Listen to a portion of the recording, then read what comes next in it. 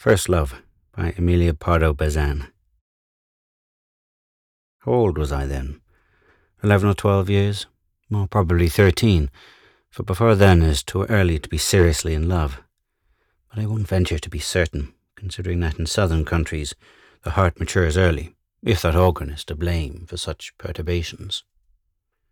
If I don't remember well when, I can at least say exactly how my first love revealed itself. I was very fond, as soon as my aunt had gone to church to perform her evening devotions, of slipping into her bedroom and rummaging her chest of drawers, which she kept in admirable order. Those drawers were to me a museum. In them I always came across something rare or antique, which exhaled an archaic and mysterious scent, the aroma of the sandalwood fans which perfumed her white linen, pin-cushions of satin now faded, knitted mittens, carefully wrapped in tissue paper, prints of saints, sewing materials, a reticule of blue velvet embroidered with bugles, an amber and silver rosary would appear from the corners. I used to ponder over them and return them to their place. But one day, I remember as well as if it were today, in the corner of the top drawer, and lying on some colours of old lace, I saw something gold glittering.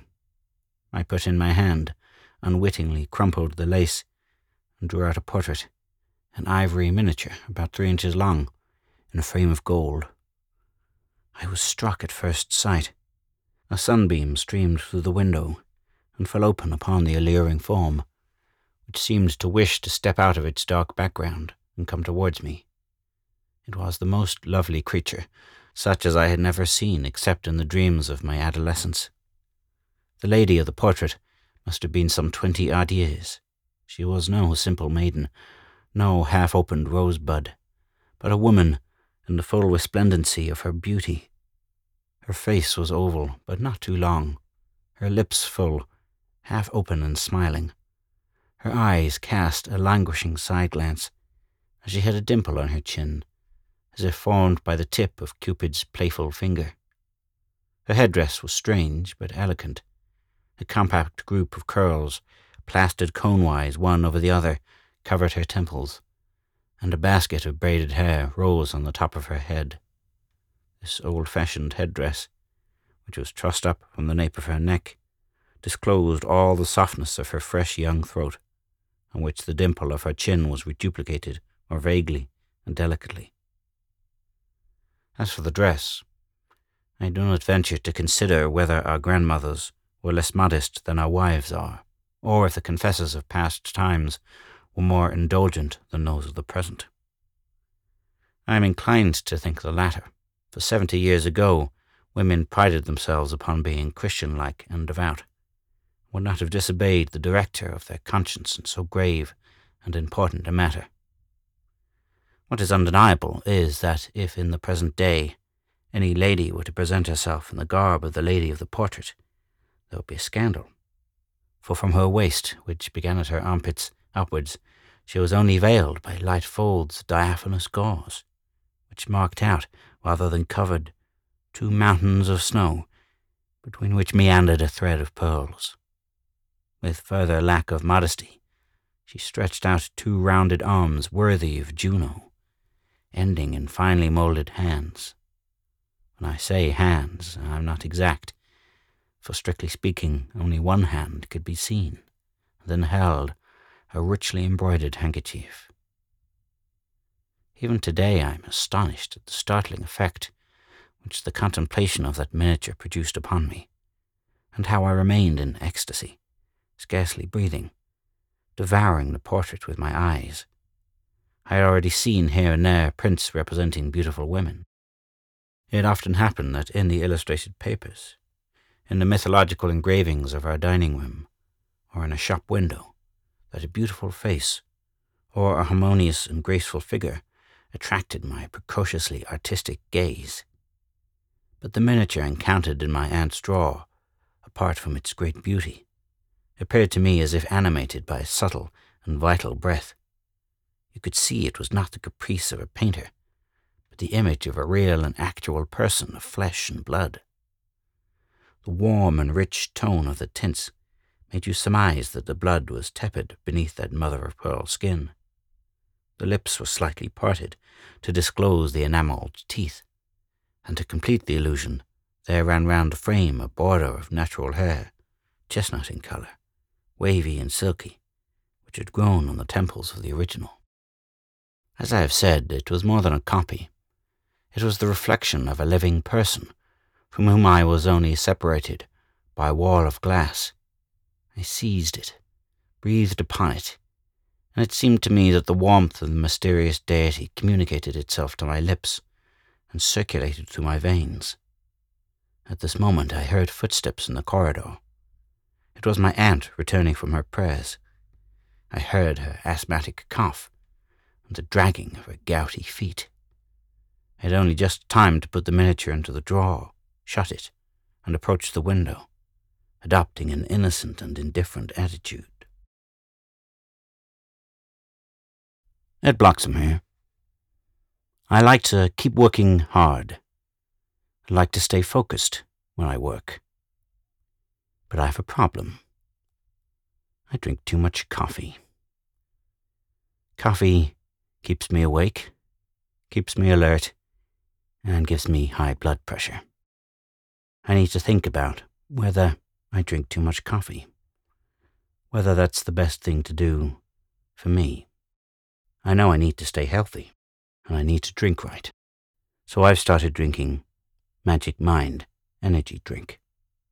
It's not like other energy drinks. If I drink one of those energy drinks, I'm invariably going to get a headache. Magic Mind is different. It's more like a refreshing smoothie. It's an enjoyable drink. It gives me the energy I need and the focus I need without overloading me with caffeine and giving me a headache. Like I said, I need to stay focused. Magic Mind has given me mental energy. It's helped me sleep better at night because I don't drink so much coffee. And I feel less stress and anxiety. And guess what? My blood pressure is going down. So I don't need to bother the doctor. Take advantage of the offer I'm about to make you. Try Magic Mind energy drink with discount code EDMAKES20 and with the link www.magicmind.com/edmakes.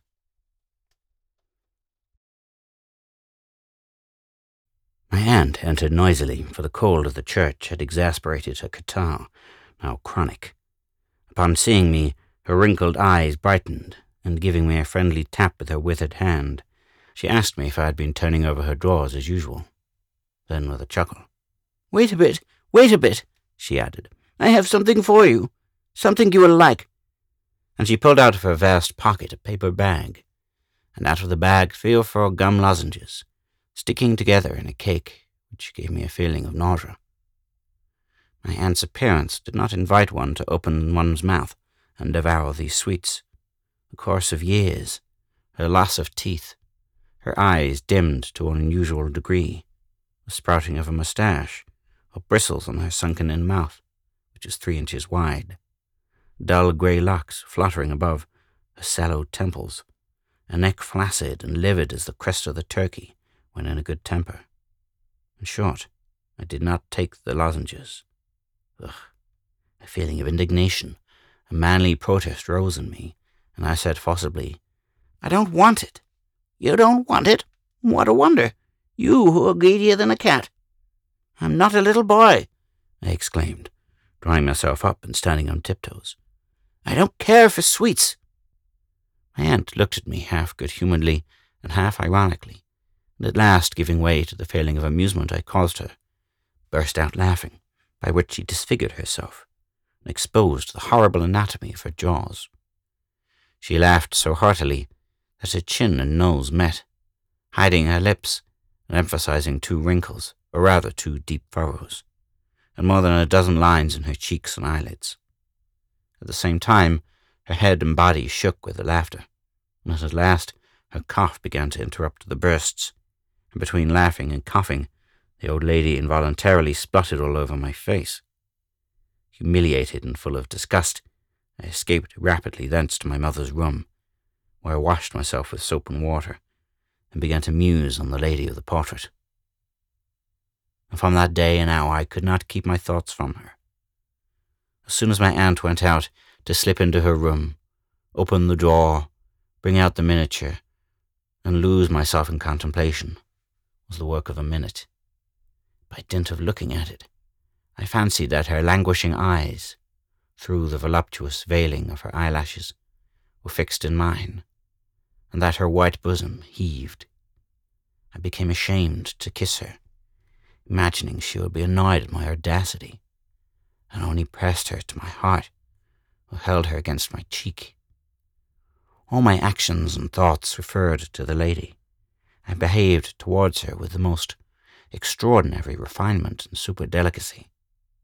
Before entering my aunt's room and opening the longed-for drawer, I washed, combed my hair, and tidied myself, as I have seen since is usually done before repairing to a love appointment. I often happened to meet in the street other boys of my age, very proud of their slip of a sweetheart, who would exultantly show me love letters, photographs, and flowers, and who asked me if I hadn't a sweetheart with whom to correspond. A feeling of inexplicable bashfulness tied my tongue, and I only replied with an enigmatic and haughty smile. And when they questioned me as to what I thought of the beauty of their little maidens, I would shrug my shoulders and disdainfully call them ugly mugs. One Sunday I went to play in the house of some little girl cousins, really very pretty, the eldest of whom was not yet 15. We were amusing ourselves, looking into a stereoscope, when suddenly one of the little girls, the youngest, who counted 12 summers at most, secretly seized my hand, and in some confusion and blushing as red as a brazier, whispered in my ear, "Take this!" At the same time I felt in the palm of my hand something soft and fresh, and saw that it was a rosebud with its green foliage. The little girl ran away smiling and casting a side glance at me, but I, with a puritanism worthy of Joseph, cried out in my turn, "Take this!" and I threw the rosebud at her nose, a rebuff which made her tearful and pettish with me the whole afternoon, and for which she has not pardoned me even now, though she is married and has 3 children. The 2 or 3 hours which my aunt spent morning and evening together at church being too short for my admiration of the entrancing portrait, I resolved at last to keep the miniature in my pocket, and went about all day hiding myself from people, just as if I had committed some crime. I fancied that the portrait, from the depth of its prison of cloth, could see all my actions, and I arrived at such a ridiculous extremity that if I wanted to scratch myself, pull up my sock, or do anything else not in keeping with the idealism of my chaste love, I first drew out the miniature, put it in a safe place, and then considered myself free to do whatever I wanted. In fact, since I had accomplished the theft, there was no limit to my vagaries. At night I hid it under the pillow, and slept in an attitude of defense. The portrait remained near the wall, I outside, and I awoke 1,000 times, fearing somebody would come to bereave me of my treasure. At last I drew it from beneath the pillow, and slipped it beneath my nightshirt and left breast, on which the following day could be seen the imprint of the chasing of the frame. The contact of the dear miniature gave me delicious dreams. The lady of the portrait, not in effigy, but in her natural size and proportions, alive, graceful, affable, beautiful, would come towards me to conduct me to her palace by a rapid and flying train. With sweet authority she would make me sit on a stool at her feet, and would pass her beautifully molded hand over my head, caressing my brow, my eyes, and loose curls. I read to her out of a big missal, or played the lute, and she deigned to smile, thanking me for the pleasure which my reading and songs gave her. At last, romantic reminiscences overflowed in my brain, and sometimes I was a page, and sometimes a troubadour. With all these fanciful ideas, the fact is that I began to grow thin quite perceptibly, which was observed with great disquietude in my parents and my aunt. "In this dangerous and critical age of development, everything is alarming," said my father, who used to read books of medicine and anxiously studied my dark eyelids, my dull eyes, my contracted and pale lips, and above all the complete lack of appetite which had taken possession of me. "Play, boy. Eat, boy," he would say to me, and I replied to him dejectedly, "I don't feel inclined." They began to talk of distractions, offered to take me to the theatre, stopped my studies, and gave me foaming new milk to drink. Afterwards they poured cold water over my head and back to fortify my nerves, and I noticed that my father at table or in the morning when I went to his bedroom to bid him good morning would gaze at me fixedly for some little time, and would sometimes pass his head down my spine, feeling the vertebrae. I hypocritically lowered my eyes, resolved to die rather than confess my crime. As soon as I was free from the affectionate solicitude of my family, I found myself alone with my lady of the portrait. At last, to get nearer to her, I thought I would do away with the cold crystal. I trembled upon putting this into execution, but at last my love prevailed over the vague fear with which such a profession filled me, and with skilful cunning I succeeded in pulling away the glass and exposing the ivory plate. As I pressed my lips to the painting, I could scent the slight fragrance of the border of hair. I imagined to myself, even more realistically, that it was a living person whom I was grasping with my trembling hands. A feeling of faintness overpowered me, and I fell unconscious on the sofa, tightly holding the miniature. When I came to my senses, I saw my father, my mother, and my aunt, all bending anxiously over me. I read the terror and alarm in their faces. My father was feeling my pulse, shaking his head and murmuring, "His pulse is nothing but a flutter. You can scarcely feel it." My aunt, with her claw-like fingers, was trying to take the portrait from me, and I was mechanically hiding it and grasping it more firmly. "But my dear boy, let go! You are spoiling it!" she exclaimed. "Don't you see you are smudging it? I'm not scolding you, my dear. I will show it to you as often as you like. But don't destroy it. Let go. You're injuring it." "Let him have it," begged my mother. "The boy is not well." "Of all things to ask," replied the old maid, "let him have it, and who will paint another like this, or make me as I was then? Today nobody paints miniatures. It is a thing of the past. And I also am a thing of the past. I am not what is represented there." My eyes dilated with horror. My fingers released their hold on the picture. I don't know how I was able to articulate. "You? The portrait is you? Don't you think I am as pretty now, boy? Pah! One is better looking at 23 than at